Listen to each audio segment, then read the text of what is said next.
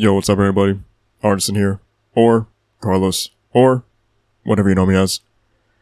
So, there is definitely not a lot of time left before year-end season begins. Award season, I mean, for that matter.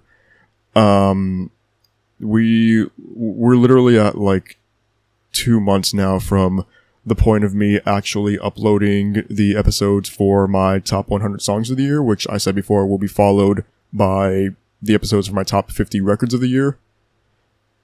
Over the weekend, I started to at least draft a possible top 50 records list. So all I really did was I went through the playlist that I made for Spotify where I add everything that I listened to this year.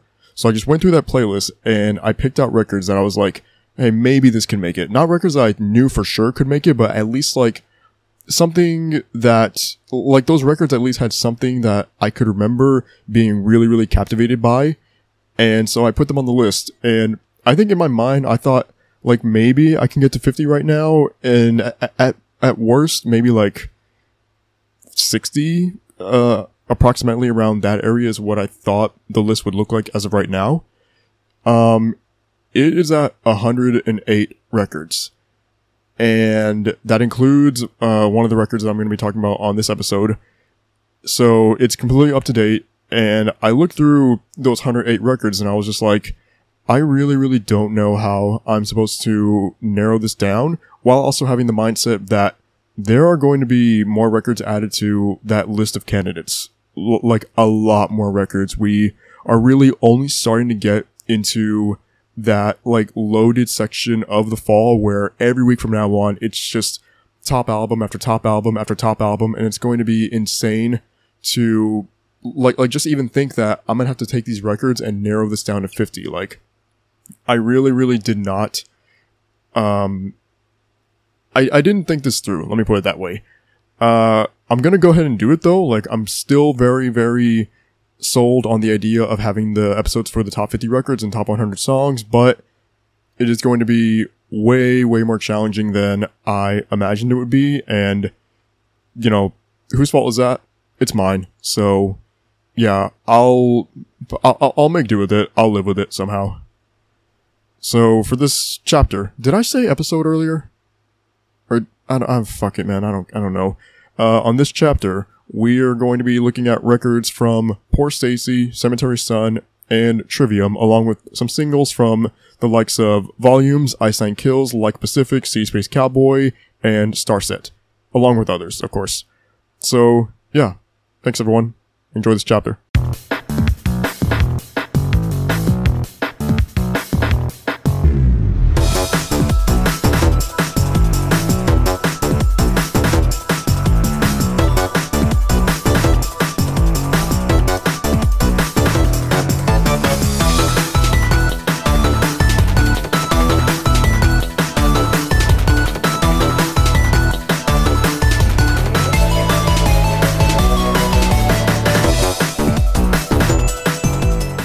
So, just for full transparency, this is my second time recording this part. The first time I did it, I didn't really like how it came out because I think this is a topic that should be kind of navigated carefully and considerately given the nature of it. So, I was initially going to come on here for this chapter and say, like, oh, there's no music news this week, so let me go ahead and just talk about Squid Game because that's what interests me right now. That's what excites me. And I will talk about Squid Game at the end of this chapter because I really do want to. However, there actually is news to cover and it's pretty massive and should not be ignored. So Bring Me the Horizon announced a European tour that is happening, I believe, February of 2022. If it's not February, it's sometime early 2022. And the support for that tour will come from Poorstacy, Lorna Shore, and A Day to Remember.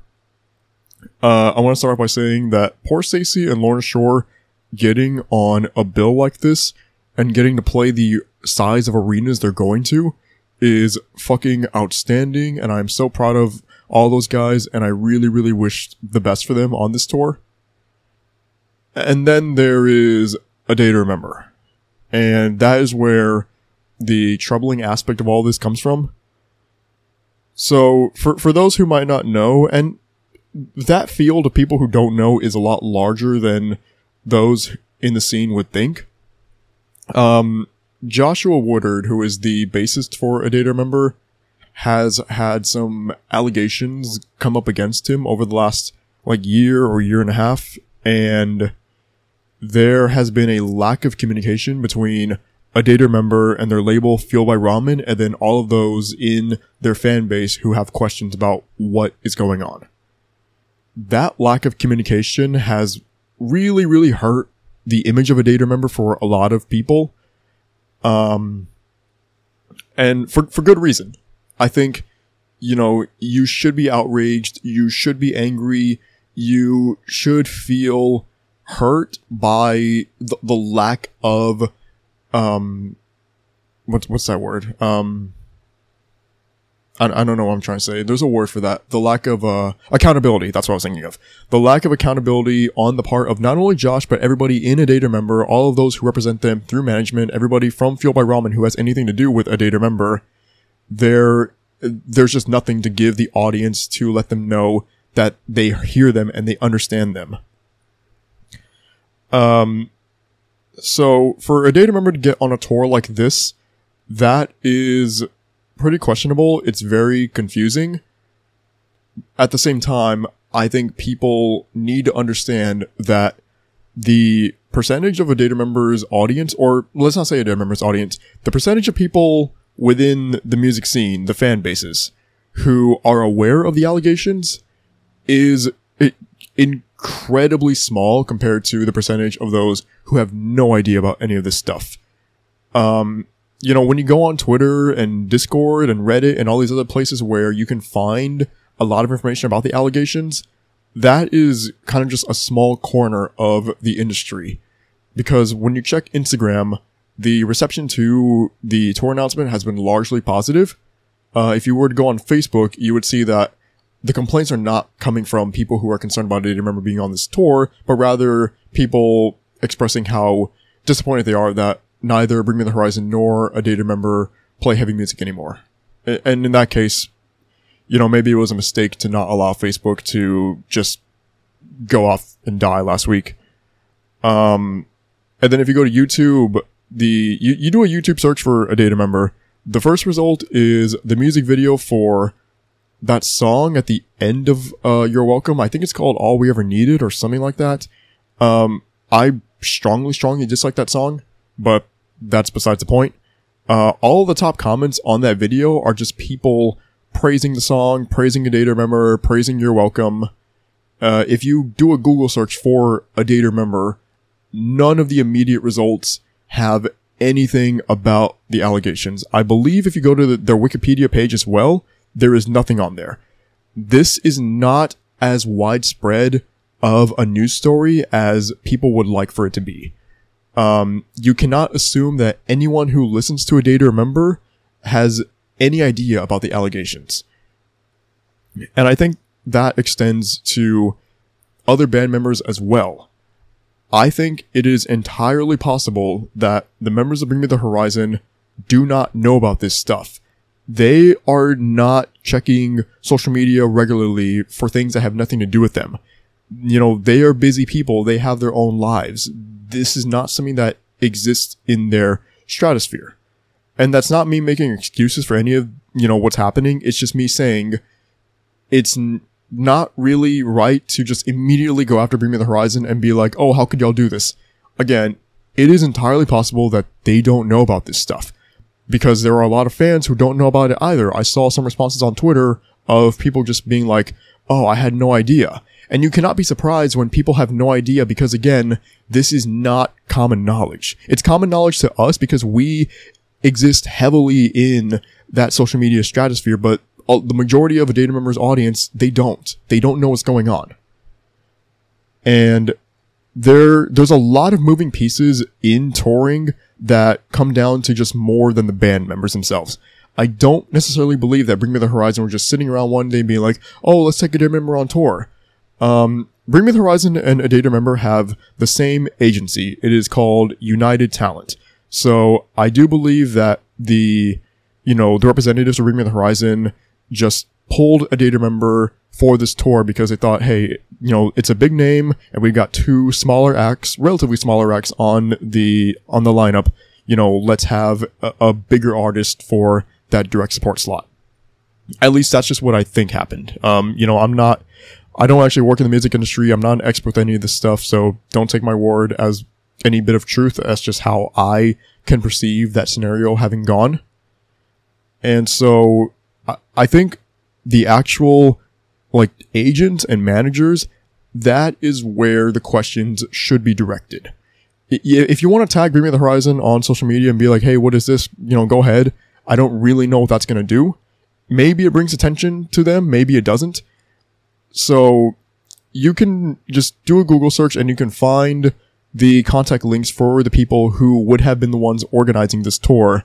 I did go ahead and send an email to, I believe his name is Paul Ryan, and he is the representative of the London branch for United Talent. So he would have been the one that has either direct or a lot of involvement with organizing the tour and the lineup and the venues and all that stuff, the dates.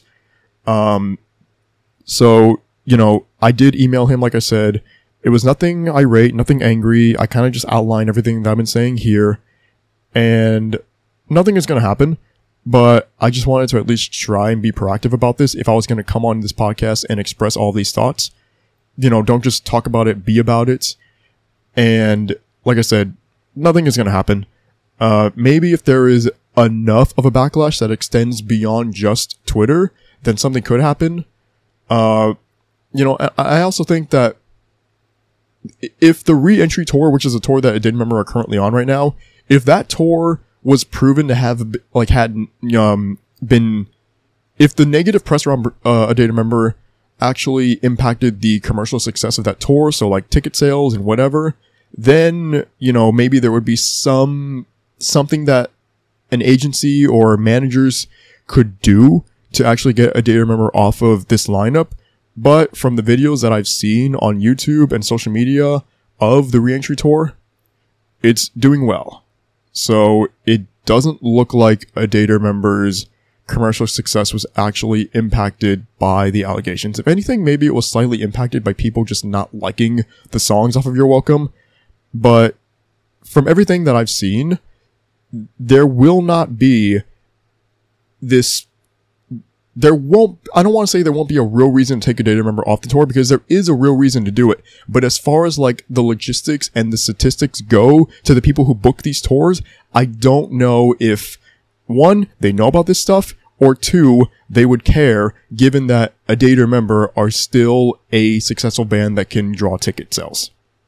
So that's kind of just, what I had to say about that. I do wish I had more to offer, but really all I can just say is that, it is what it is, and it sucks, but, the industry is just, in this instance, going to be the industry. And for as much as I, and I'm sure others, would like to change that aspect of this industry that we're so devoted to, it's just not possible. So I'm actually recording this part separately from the rest of the episode. I'm in public right now, so I can't talk too loudly. That's why this sounds really shady. But there is an update on the matter. Josh has stepped down from A Day to Remember. He is no longer a part of the band. He was not kicked out. He voluntarily left. And A Day to Remember is still on the tour with Bring Me the Horizon. That is still going to happen. So, do with that what you will, I guess. So that was kind of all I had to say about, news, topics, whatever. We'll get into some singles now. And the first bit of music-related news I want to get into is the announcement that Like Pacific will have a new album called Control My Sanity dropping on December 3rd. So literally the cutoff date for my year-end list. And I'm very happy that's going to be the case, because just going off of the quality of the two singles from Like Pacific last week, this is going to be a real fucking contender for something at the end of the year. My favorite song of last week came from one of those two singles by Like Pacific, and it is called Love Them and Leave Them.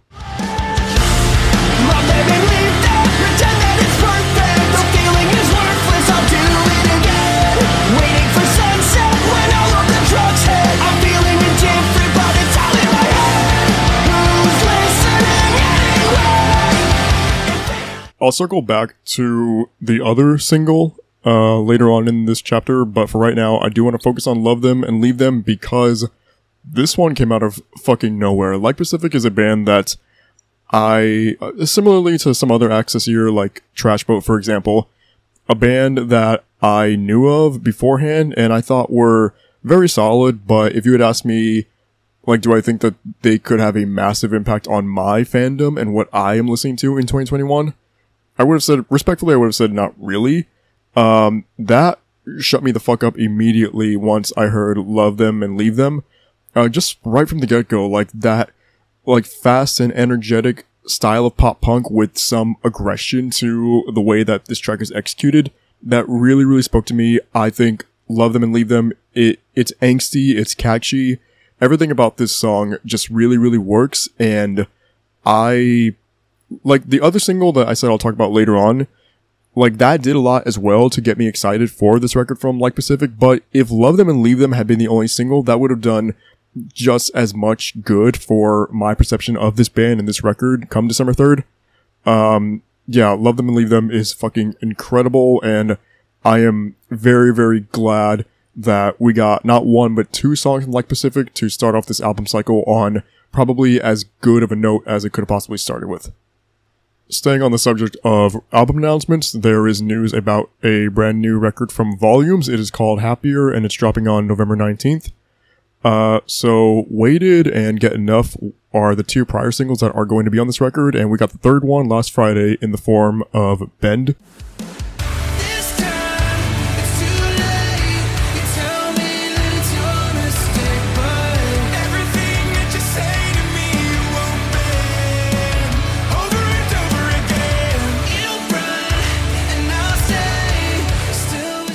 This announcement was such a long time coming because Volumes have not had a full-length record out since 2017. They had an EP in 2019, but then after that, other than like a couple of singles back when Michael Barr rejoined the band in early 2020, there wasn't anything concrete yet about the direction of Volumes, and maybe that can be attributed to the pandemic, but regardless of whatever the case was, we are at least finally on the road to a brand new album cycle very, very quickly for that matter. There's like a 5-week separation, I think, between the announcement and us actually getting the final record. But just going off of Ben and the direction that song takes, I can tell that Happier is going to be a very versatile record that shows off every aspect of Volumes that makes them one of the best metalcore bands in the scene today. And I say that because Waited is like a heavier track, and that was quite different from Get Enough, which I felt kind of blended the heavier and softer sides of volumes together. And then Bend is just this very relaxed and chill, and in some ways like R&B or pop inspired. That was just like the perception that I had of Bend.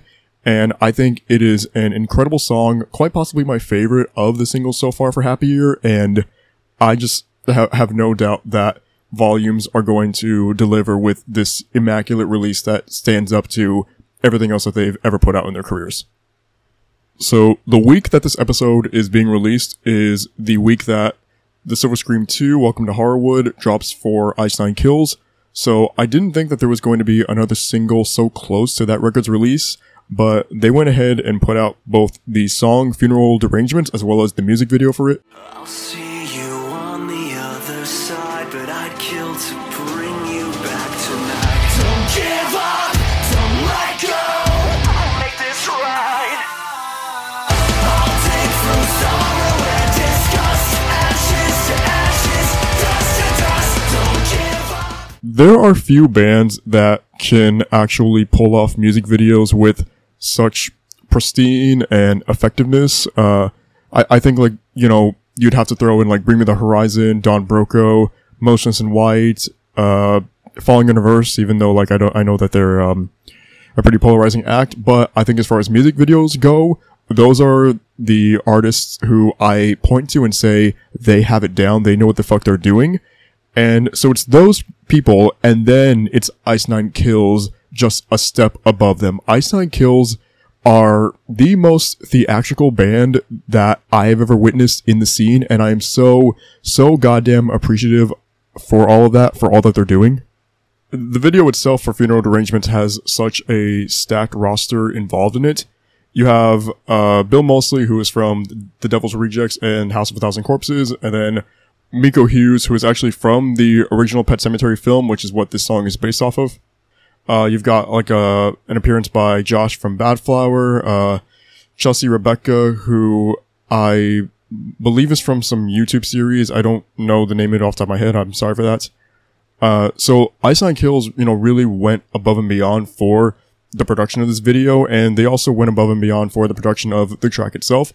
Funeral Derangements, it has all of those intricate layers and the theatrics that I would expect from an Ice Nine Kills song. Funeral Derangements is right up there with all the other singles that we've heard so far from the Silver Scream 2, and, I don't know if it's my favorite because Assault and Batteries is some deeply good shit, just saying. But regardless of whether it's my favorite or not, it is an insane track. It fits right in with everything that Ice Nine Kills are doing, and they have been doing for a while now. And all this did was just intensify my excitement for the experience I'm going to get listening to the remainder of the Silver Scream 2. See You Space Cowboy released the second single off of The Romance of Affliction, which is their new album dropping on November 5th. The single features Aaron Gillespie from Under Oath, and it is called Intersecting Storylines to the Same Tragedy.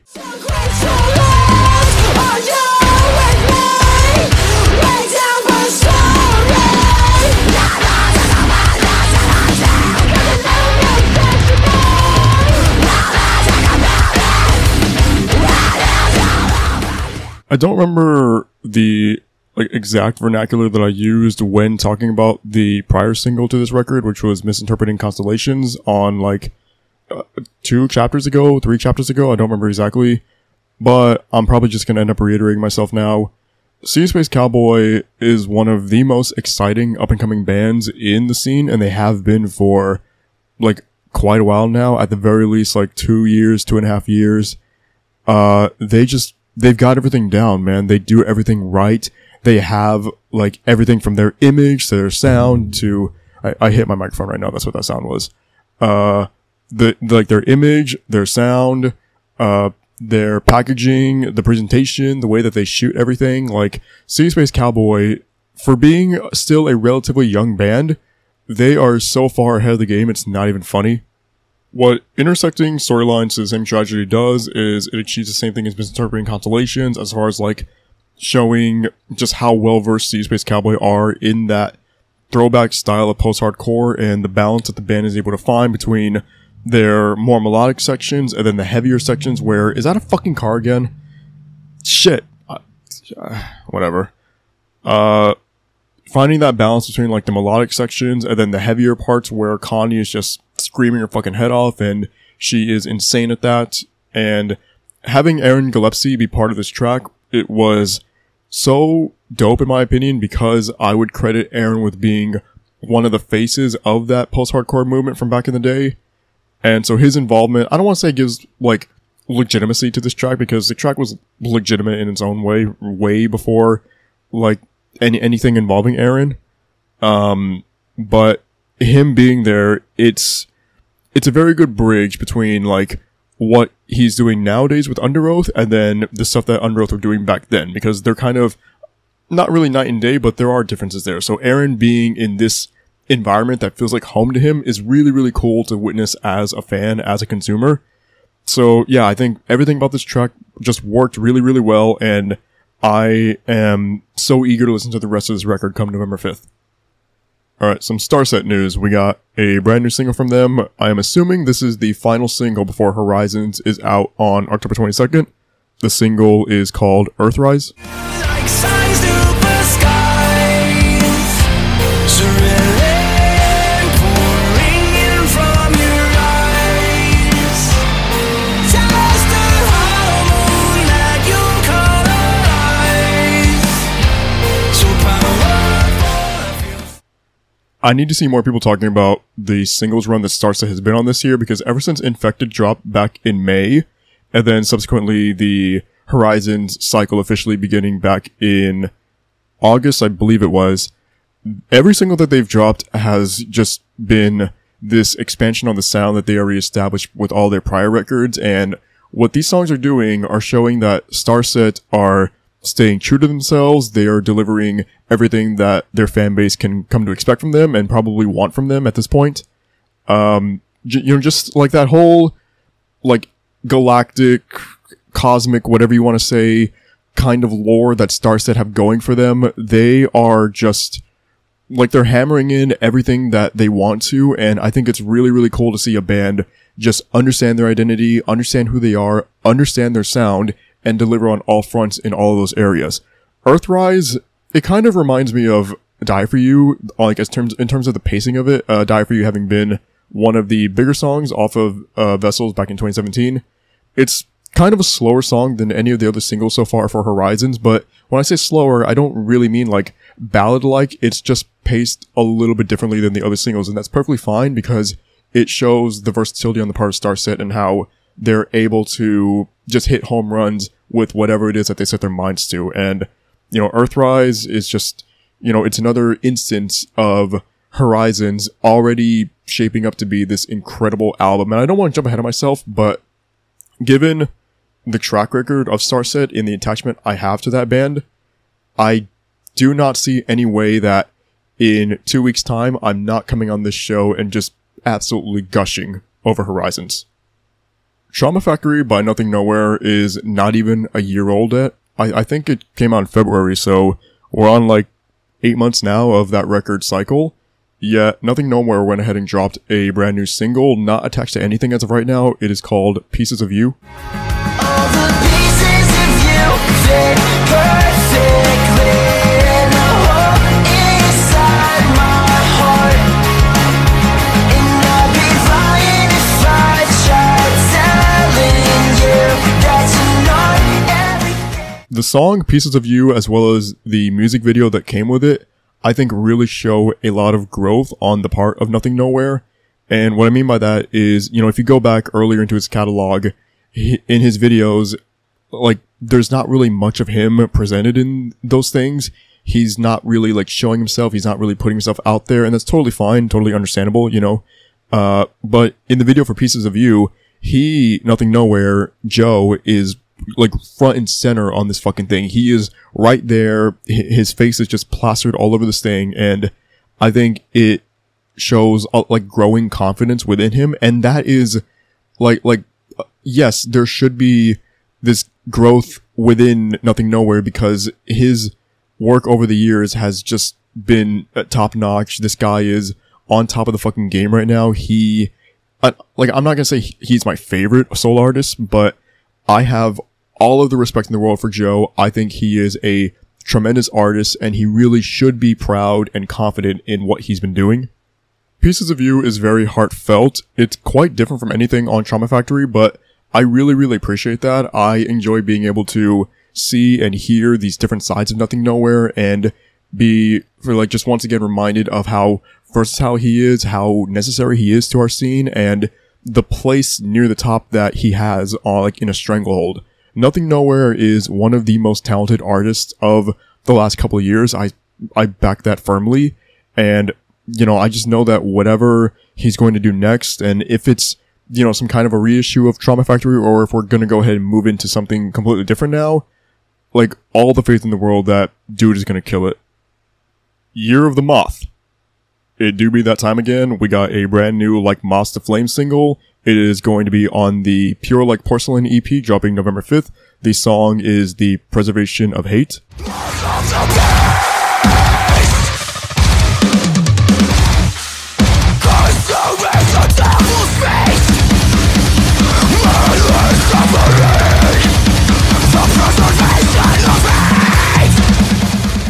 I'm not going to answer the question of do I prefer heavy moths or melodic moths when both sides to this band are just equally as impressive and so fucking cool and good, and just the expertise that Like Moths to Flame show every time they drop something is second to none. These guys are on top of the fucking scene. They are really one of the pivotal, that's the word, right?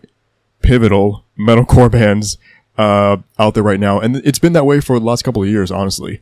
This band is just made up of some of the most talented musicians in the entire scene right now. And, you know, everyone has always praised Chris Roeder to the highest degree, and that is absolutely appropriate. Chris Roeder is one of the best vocalists I've ever had the privilege of listening to. And all of Moths, for that matter, are just at the top of their class. They understand what they're doing. They got their sound down, and it's been down for such a long time now. You know, selfishly, yes, I would like something on Pure Like Porcelain to be like more melodic in the way that my favorite song from No Eternity in Gold, which is Fluorescent White, was. But if we're gonna get an EP of just like straight bangers from Moths in the manner of The Preservation of Hate, I am more than okay with that. This track fucking rules. Let me go ahead and circle back to the first band that I talked about for the singles on this chapter, and that was Like Pacific. I already raved about Love Them and Leave Them, and right now I want to put the attention onto the other single that the band dropped last week, and that is Ketamine Jesus. Careless and broken, just like you know that you are. Keep me breaking, help me forget that I'm upset by your time. I'm not caring about what used to.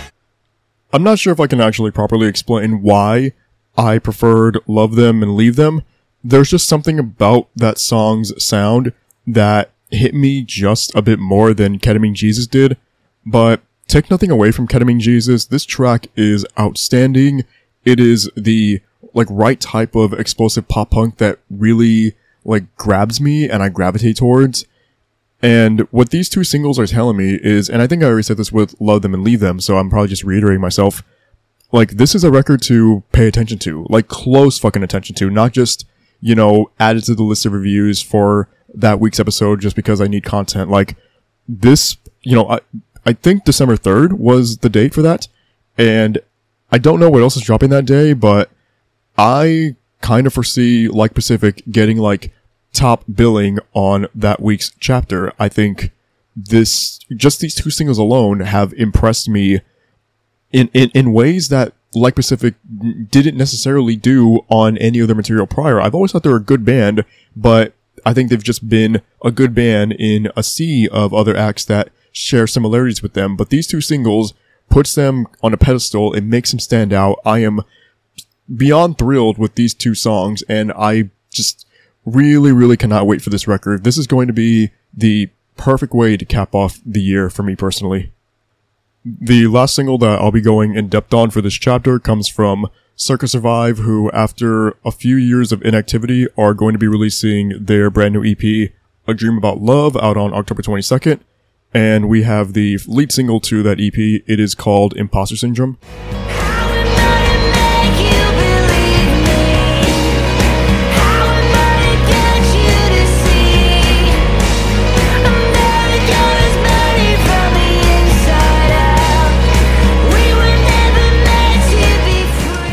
Circa Survive may as well be considered a legacy act by this point, if they haven't already been.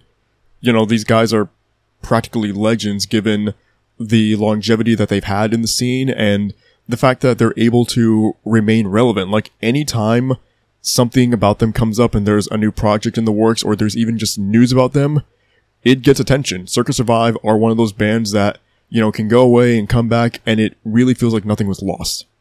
Imposter Syndrome is a very, very sick track. It has this incredible build-up throughout it, and it's surrounded by, like, this ambient atmosphere that is almost, like, unnerving at times, but also comfortable. It's a really weird song, yet really, really fucking dope. The music video for it, I feel like, is appropriate for that intensity that builds up throughout the track, because it's just the vocalist Anthony Green getting his hair cut. Like, but as his hair is getting shorter, the song, I said, that build-up just becomes more and more aggressive, and it is one of the more, I would say, impactful visuals that I've seen be attached to a song so far this year. It's a very simple concept, but the way that it's able to complement the song itself is beautiful in my opinion. So now I'm going to go ahead and briefly just go through the remainder of the singles from last week that I said I liked on social media. I'm Doing Push-Ups by Bears and Trees. Laurel Canyon by Calling All Captains, Feel Alive by Crossfaith, Anything at All by Dead by April, NZD by Fault Lines, Sick Little Games by First and Forever, I Felt It Too by Gold Necklace, Stallion by Mercy, Buried Alive by Our Last Night, Stitch Me Up by Point North, BWBB by Soft Cult, Condemned by Stain the Canvas featuring Telly Smith from The Word Alive, Diva by Up Late, and Outrun by Veil of Maya. The one single from last week I said I didn't mind was Kaijo by Memorist. And all of the Memorist singles so far this year, I've been, pretty okay with. I've liked them for the most part. But there was just something about Kaijo that I couldn't really connect with. There was like this disconnect, and I don't really know why. Like, it just, the quality from Memorist on the other singles, I didn't believe it was there on Kaijo. And, it's nothing against the band. One, average song is not going to affect my opinion of them. They've been solid all the way through this year, and I have no doubt that that will be the continuing trend moving onwards for Memorist. And so that was everything for the singles. There was nothing as far as a single goes last week that I didn't like, but that is absolutely not the case with the records, and I'm going to go ahead and talk about that right now, because last week I listened to quite possibly my least favorite album of the entire year so far. And it wasn't surprising. I wasn't expecting anything from this record, but given the, I don't want to say attachment, but just sort of admiration that I have for this band at one point, it is insanely disappointing, but I'll go ahead and just get into all my feelings about it in a minute. The album is In the Court of the Dragon by Trivium.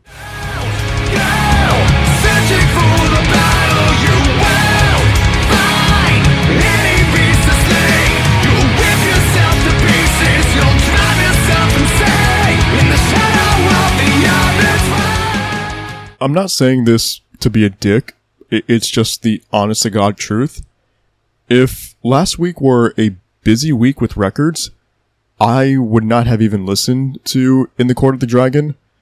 And again, that's just me keeping it a stack, but I don't believe I even checked out any of the singles leading into the record, or single. I don't know if that is singular or plural. So I'm admitting that I very much so don't care about Trivium in this day and age, but there was a time back in the 2000s when I was starting to get into metalcore, where I wasn't fully paying attention to Trivium in the same way that I was Avenged Sevenfold or Killswitch Engage. But Trivium, they were a band that I was aware of, and, even to this day, they have a lot of material. Not a lot of, let me take that back. They've got some material that, if it comes up on shuffle, I stick with it, after listening to In the Court of the Dragon, I went to go listen to some of the songs from them that I have a great appreciation for, A Gunshot to the Head of Trepidation, or Light to the Flies. And then even some stuff later off of Shogun and In Waves, I think is really gnarly. Yet, ever since, In Waves, or after In Waves, I should say, was it Vengeance? I think is what that album after that was called. Ever since then, I have not been in alignment with anything from Trivium whatsoever. And I do hate to say this, but there was a lack of, I don't even know if this is a word, but retainability in either of the two listens I gave this record. Just out of courtesy, I do listen to every record that I review on this show at least twice. If it's something that excites me, of course I listen to it way more. But with Trivium, I gave it the 2 listens. The first one was kind of brutal to get through. The second one wasn't very different from the other. I guess I was kind of just paying attention to see okay, are there any highlights I can pull apart from this record? And the biggest highlight comes from the opening song, which is called X. And that might be kind of disrespectful to say that's my favorite song on the record, because it's just an intro song. It's not really a track. It's just something to kind of get you in the mood, I guess, for In the Court of the Dragon and all the concepts that it goes after. The actual title track itself, I thought was boring, but not as boring as some of the other songs, especially the ones that follow it, like a sword over Damocles. I don't know how to pronounce that, I'm sorry. Or Feast of Fire, which I think Feast of Fire was the single, and I saw it I saw it on the TL, like, oh, Trivium released a new song, and I was like, yeah, I'm okay for right now. I think that was a week that was, like, packed with singles, so I didn't really feel like fitting it in. If it was, like, a lesser week, then yeah, I would have, but, in that instance, I just didn't really feel like it. The shadow of the, a baiter, it better not be called a baiter. That song, it's very, very long. A lot of these songs on here are very, very long. I'm gonna check the actual runtime of In the Court of the Dragon, because that's not something that I believe I picked up, earlier. So, just keep in mind, it is 10 songs, and it is 52 minutes and 16 seconds. So, like, you're in this for the long run if you decide to press play on In the Court of the Dragon. But, the thing about Shadow was, it's one of those very, very long songs, yet I felt like there are enough concepts there that are, like, kind of, sort of interesting. It definitely to the point where I didn't feel as tired with that song as I did many of the other tracks here. And the same thing applied to No Way Back Just Through, which is the track that follows Shadow. And I think with that song, I listened to those two back to back and I'm like, okay, maybe the rest of the record isn't going to be abysmal, just kind of mundane.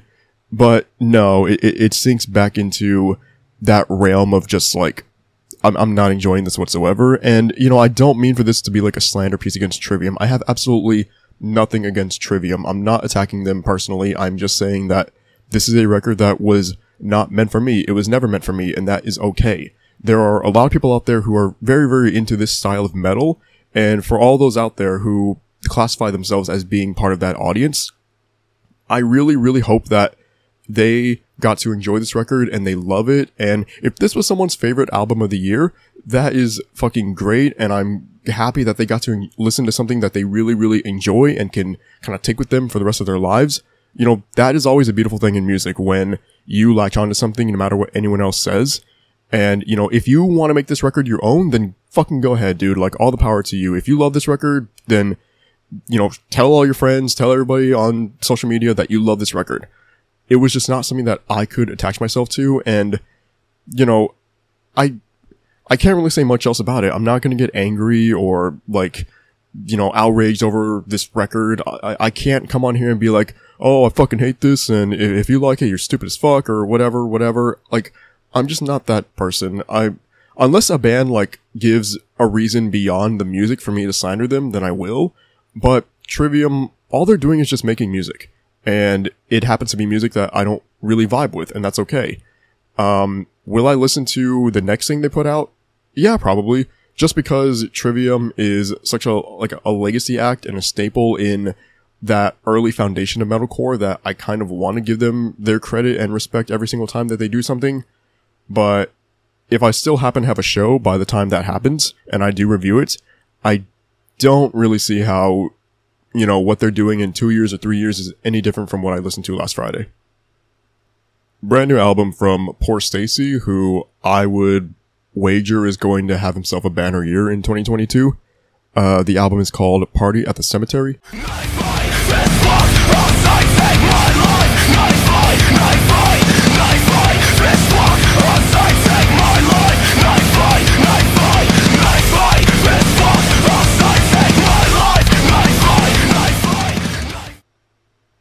Aside from this just being a very good and enjoyable record that I think can do a lot of wonders for Poorstacy's career, the other reason I said that I think 2022, that is actually a mouthful. I fucking hate that. I'm gonna have to start saying that regularly. One of the bigger things of 2022 happening for Poorstacy, I mentioned it earlier at near the start of the show, is the fact that he will be part of Bring Me the Horizon's European tour. He's not opening. He's like the second artist on the bill. I believe Lorna Shore is the actual like opener. But Poorstacy just getting on the bill at all is fucking outstanding. And if you know, Ali Sykes is featured on one of the songs here. I'll get to that later, but like, if Ali actually does come out to do his part with Poorstacy, like, that is going to just fucking, that is going to be tremendous in a live setting, and I absolutely cannot wait to see videos on YouTube and Twitter and Instagram of, like, if that actually does happen, the connection that song is able to have with the audience there. Well, actually, since I've already, like, touched on that song quite a bit, I'll go ahead and start the review with that. The song is called Knife Party, and it is just so chaotic and energetic and fast-paced, and there's not really any time in that track for you to breathe, and Poorstacy is just, like, delivering with all of this aggression and this angst that I think is absolutely necessary when you're, like, going after this certain sound of, like, punk or hardcore, that blend of it. And with Ali's verse, he is just fucking firing, man. Like, one of the coolest things about Ali's features are one of the coolest things is, like, his ability to go onto a track and match the energy of whoever he's on there with. Like, back in June, I think it was, he had No More Friends with Olivia O'Brien, and that is just like a pop song all the way through, and he's able to channel that, like, pop side of him, whereas with something like Knife Party, Ali, like, he takes on that role of, like, the hardcore kid again, the punk kid, and it is awesome to see him be able to come on here, and, like, he and Poorstacy sound like equals. Not one sounds larger in scope than the other. They both sound like they're on the same playing field, and that was absolutely necessary to make Knife Party the success that I believe it is. The way that the record opens with Crooked Intro, I think perfectly sets the stage for what Party at the Cemetery is going for, and the kind of sonic tones that you're going to be getting throughout all of this record. It is very unsettling and just like it feels like static consuming my brain. That was at least like the perception that I had of it. And the way it leads into the title track is just incredible in my opinion. And the title track, I think, is like a reaffirmation of who Poorstacy is and what you're going to hear on Party at the Cemetery. Like, you know, I said this about Knife Party, like, this is a punk record with, like, you know, flares of hardcore thrown in. It's not pop punk. Like, this is just like punk music all the way through, and that is kind of refreshing to hear in this day and age in the scene. I don't know how often I get to come on here and talk about like an actual punk release. So Party at the Cemetery, while it feels like things that I have listened to before, it felt new within the realm of Ulterior, and I am grateful for that. Children of the Dark gave me some pretty serious Three Cheers for Sweet Revenge vibes. It has like that like flair of aged emo like driven into it, and I think it makes for this outstanding track. Dia de los Muertos is one of the more unique songs on the record, and I say that like with the understanding that this is a record full of unique songs. It just has like this, like, I don't want to say like horror flair to it, but it takes on that unsettling feeling that I mentioned earlier in a different manner, and it's one of the instances of Poorstacy like really showing how versatile he can be on this record. There's a track called Heroin that is one of the shorter ones on the album, and it's primarily acoustic, and like throughout that acoustic like take of the song, Poorstacy kind of has this delivery that is very like wary and tired. It reminds me of Lil Peep in a lot of ways, and I think that is another layer to Party at the Cemetery that, you know, isn't necessarily there on other songs, so I appreciate what Heroin was doing. And then by the end of Heroin, it just like it explodes into this wall of sound, and it sounds just like chaos coming at you, and it's really, really dope.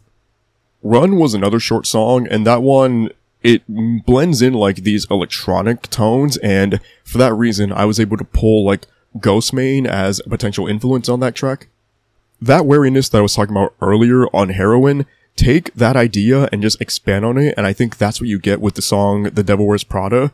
It feels like one of the more slower paced tracks, but at the same time, it's able to like retain that frantic energy that you find on some of the other songs on Party at the Cemetery. And I walked away from this record thinking that if Knife Party wasn't my favorite song, then it would absolutely be The Devil Wears Prada. I just had such a really, really enjoyable listening experience with that song. And similarly to the song Run that I said kind of sounded like Ghostmane to me, like expand on that and I think you get Ultraviolence. That is just this really, really cool, like kind of an industrial sounding track in a lot of areas. And then the record closes on Don't Drive, We Drink Too Much Tonight. And that one feels like the most throwback song to like that golden age of punk music from like way back when, before probably any of us were born. And I think it is a very, very cool way to close out the record because it is different from everything else I heard.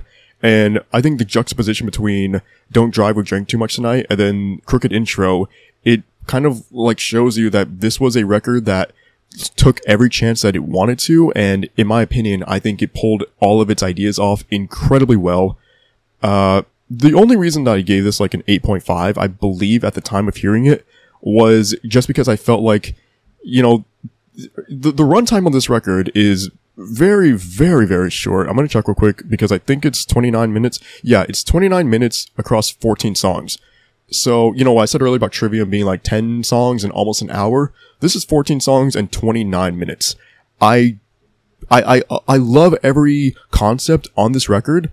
I just think maybe there could have been room to just let them breathe a little bit more, and thus there would have been more life to some of these moments. But that's not me saying that anything on this record is lifeless. I'm just saying that I think I came out of this record being like, that felt like a glimpse of what Poorstacy can do, in my opinion, if that makes any sense. And so I would love to see a longer release from him somewhere down the line, a release that I think can kind of take its time to flesh itself out and really, really show what Poorstacy is capable of, because I don't think that Party at the Cemetery is like, I don't think Poorstacy showed everything that he can do. I think he showed, like, again, a lot of glimpses of it, and there's definitely potential here in everything that he's doing. I want his next release to expand on that potential and really, really drive home what I believe is a fact of his abilities and talent and the artistry that we could all be privileged to listen to from Poorstacy. So now I'm going to talk about a record that I shamefully did not know was dropping until it showed up in my Spotify bell notification thing, like right after 11 p.m. Central on Thursday night. And again, I say that shamefully because I did hear all the singles for this record and, I enjoyed all of them and I had no reason to miss out on the anticipation and the build-up for this record. So right now we're going to go into Ascension by Cemetery Sun.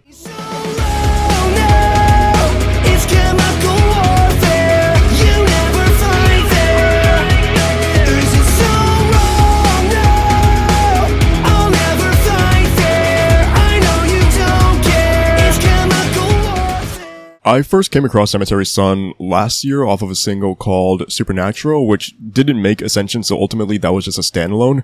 But what a fucking standalone that was. I was like, how have I not heard of this band before? Like, they sound amazing.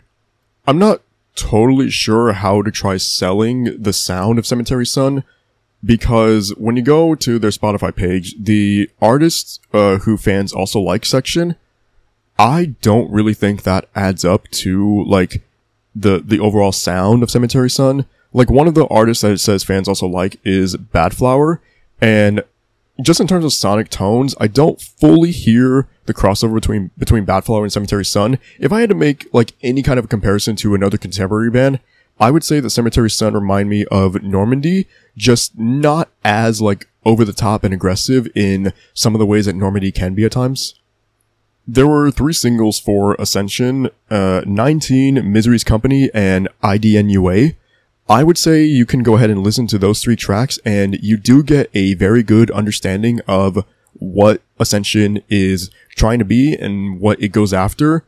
Pretty straightforward alternative rock music, I guess, is what you would say it is. There are, like, bits of pop thrown in, just slight hints of hip-hop as well.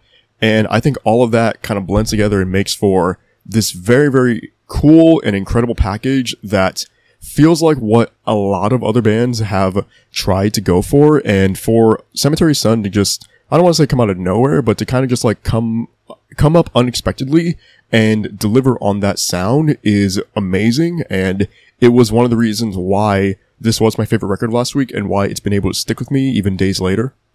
Track number 3, Chemical Warfare, is my favorite song on Ascension. It was one of my favorite songs overall last week. I think it reminds me a lot of like some of the later stuff from Linkin Park. Like maybe like Minutes to Midnight through One More Light, but like not really this extreme on one side or the other. It kind of just takes all of those ideas and puts them into this one package.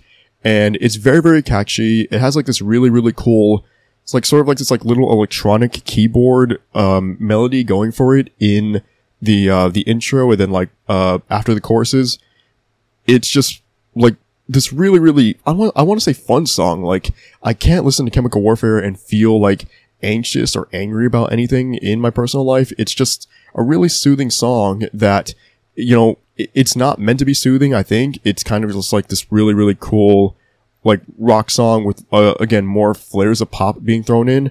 But I really, really enjoy Chemical Warfare. I think it is the highlight of Ascension. It's the song that when Ascension finished, I was like, let me go back and listen to Chemical Warfare just over and over again. And I did so for like, I don't even know how long, man, like an hour and a half I just spent listening to Chemical Warfare. The song I'm Not Sorry Now is a good look into maybe the softer side of Cemetery Sun. It's not like a really soft song. It's not a ballad. It's just like toned down from the other ideas on the other songs. Yet I think even if the ideas are toned down, the quality is definitely not. Cemetery Sun still deliver on that track the same way that they do everything else here.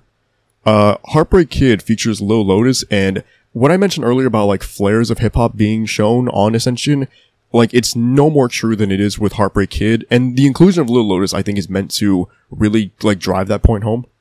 The two songs that follow Heartbreak Kid kind of do the same thing to certain extents. Issues especially, that one does have like almost like this ambient hip hop feel to it, and then slipping away to an extent again as well. But that one kind of feels like a little bit more grounded in the main rock sound that Ascension kind of takes on. Devil on Your Tongue serves as the album's closer, and it is fucking outstanding. I love Devil on Your Tongue. It does really feel like this culmination of everything you've heard up to that point. The chorus on Devil on Your Tongue is very fast-paced compared to everything else here, pretty much. Yet, it's able to, like, retain so much catchiness, and it just fucking, like, I'm able to vibe with this thing, man. It is this really, really outstanding song. It closes the record on probably as good of a note as it possibly could have. And coming out of Ascension and the multiple times I've listened to it, I think that, you know, we are not giving Cemetery Sun their due credit. We're not talking about them enough. They're not on enough people's radars and minds, and they really, really should be. I think there's a lot from Ascension that people within the scene can take from and just really, really sink their teeth into and gravitate towards. Cemetery Sun, like, they really, really do have the potential to become one of the, like, more bright and talented younger bands in the scene. I say younger, I don't really know if they're actually like young per se. I don't know how long they've been around, but I just know that they do not have the exposure that Ascension warrants. It is just this amazing package of tracks that, you know, like I said already, this was my favorite record of last week. It has been one of my favorite records of the last few weeks, and that really, really does say a lot because there have been some fucking bangers the last few weeks, dude.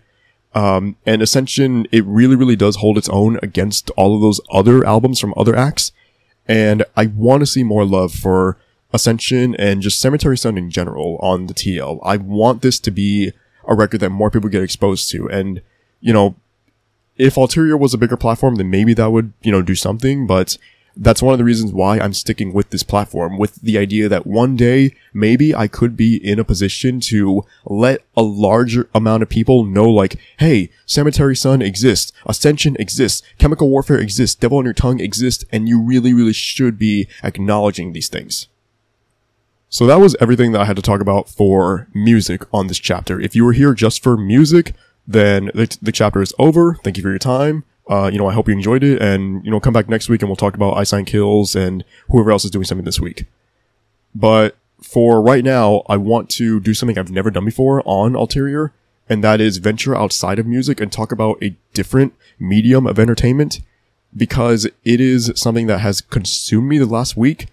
Like, you know, music has been on my mind, of course, the last week. It always is, but I would be lying if I said that it was the thing that I paid attention to the most, because there is something going on right now, kind of like a cultural phenomenon, if you will, that cannot be ignored. And I went ahead and partook in it, and I had the experience of a lifetime. So this is going to be me just briefly giving some thoughts, spoiler-free thoughts, just putting that out there, on the Netflix series Squid Game.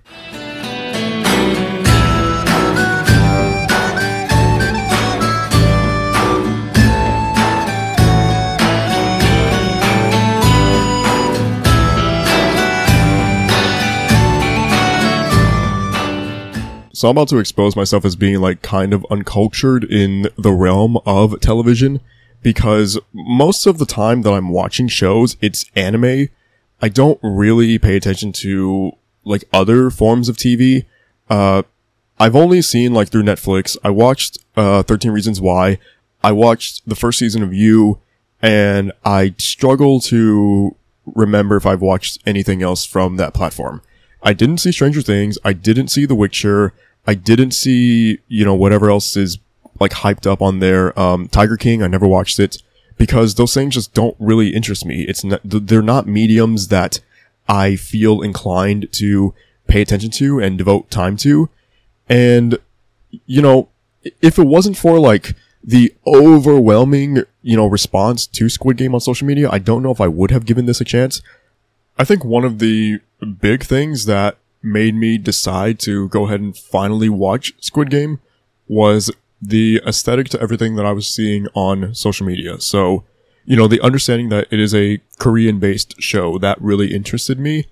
And then also just the dichotomy between, I didn't know at the time that was like, there's players and then there's guards, but the dichotomy between the way that they're dressed and the fact that like, they are on opposite ends of the color scale. So, the players are all wearing green and then the guards are in red, except for the frontman who is, donning all black.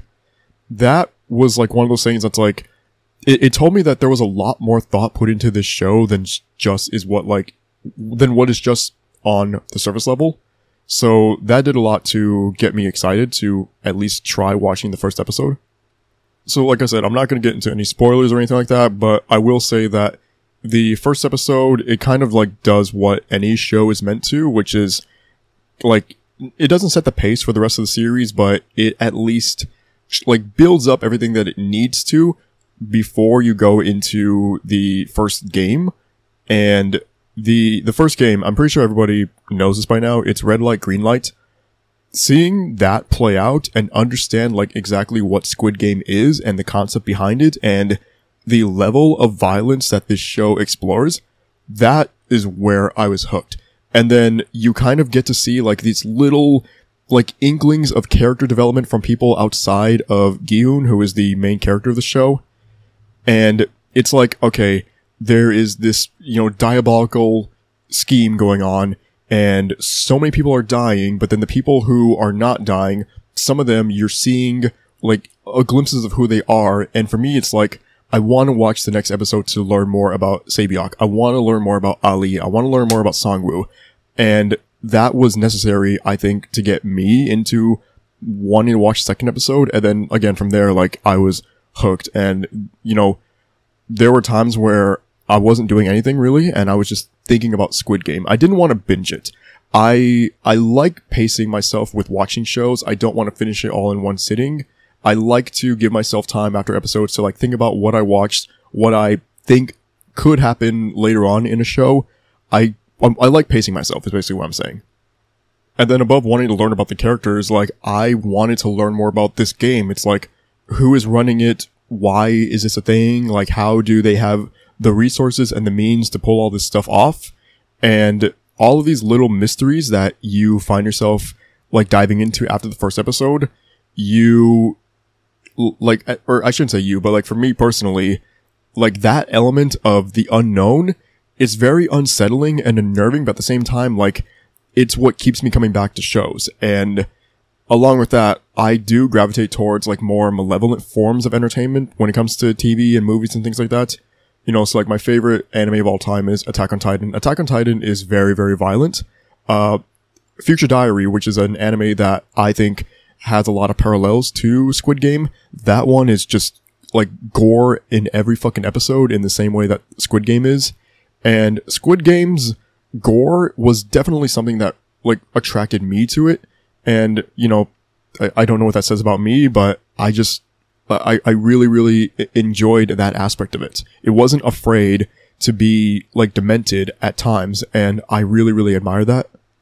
And that's kind of about like all I can say regarding the plot of the show and my feelings towards different aspects of it, because if I go any further, then I'll end up spoiling stuff, and I really, really don't want to do that. What I will say though right now is the impact that Squid Game has had on social media over the last few weeks.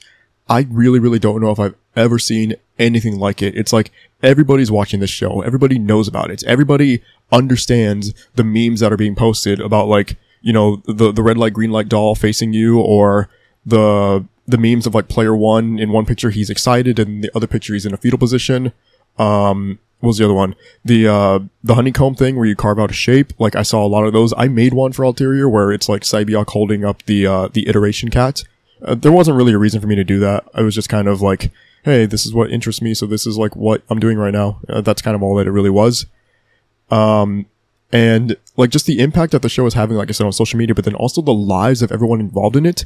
You have to understand, like, they might not have thought that this was going to take off the way that it did. And you can never really go into a project when it comes in the entertainment business and assume like that there's going to be a level of success to what you're doing, especially for something like Squid Game that doesn't have any kind of a predecessor. And so the level of fame and notoriety that all of the actors and actresses involved are receiving right now, I cannot imagine being in their position.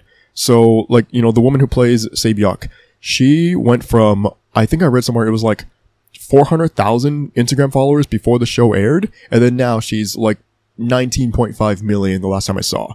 So, you know, a growth of like approximately 19 million people suddenly knowing who you are and being interested in your life. Like, I wouldn't fucking know what to do with myself at that point.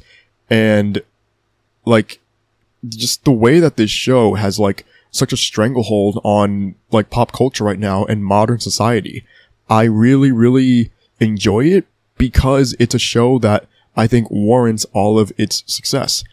It is truthfully one of my favorite shows I've ever seen. I do intend on going back to watch it again just to see if I can like pick up on some of the hints that I've read about being spread throughout the show, about like different plot points that happen later on. Everything about this show gripped me the way that I want something like it to grip me. It was fascinating. I became heavily invested in a lot of the characters. You know, some of the more tragic things that happened throughout the show, like, really, really affected me. I wasn't sitting in a Starbucks, and there is a certain part of the show that happens near the end. I think if I was anywhere other than like a public setting, I might have just started bawling. Like, it affected me to a great level, and when a show is able to do that, it means a lot to me.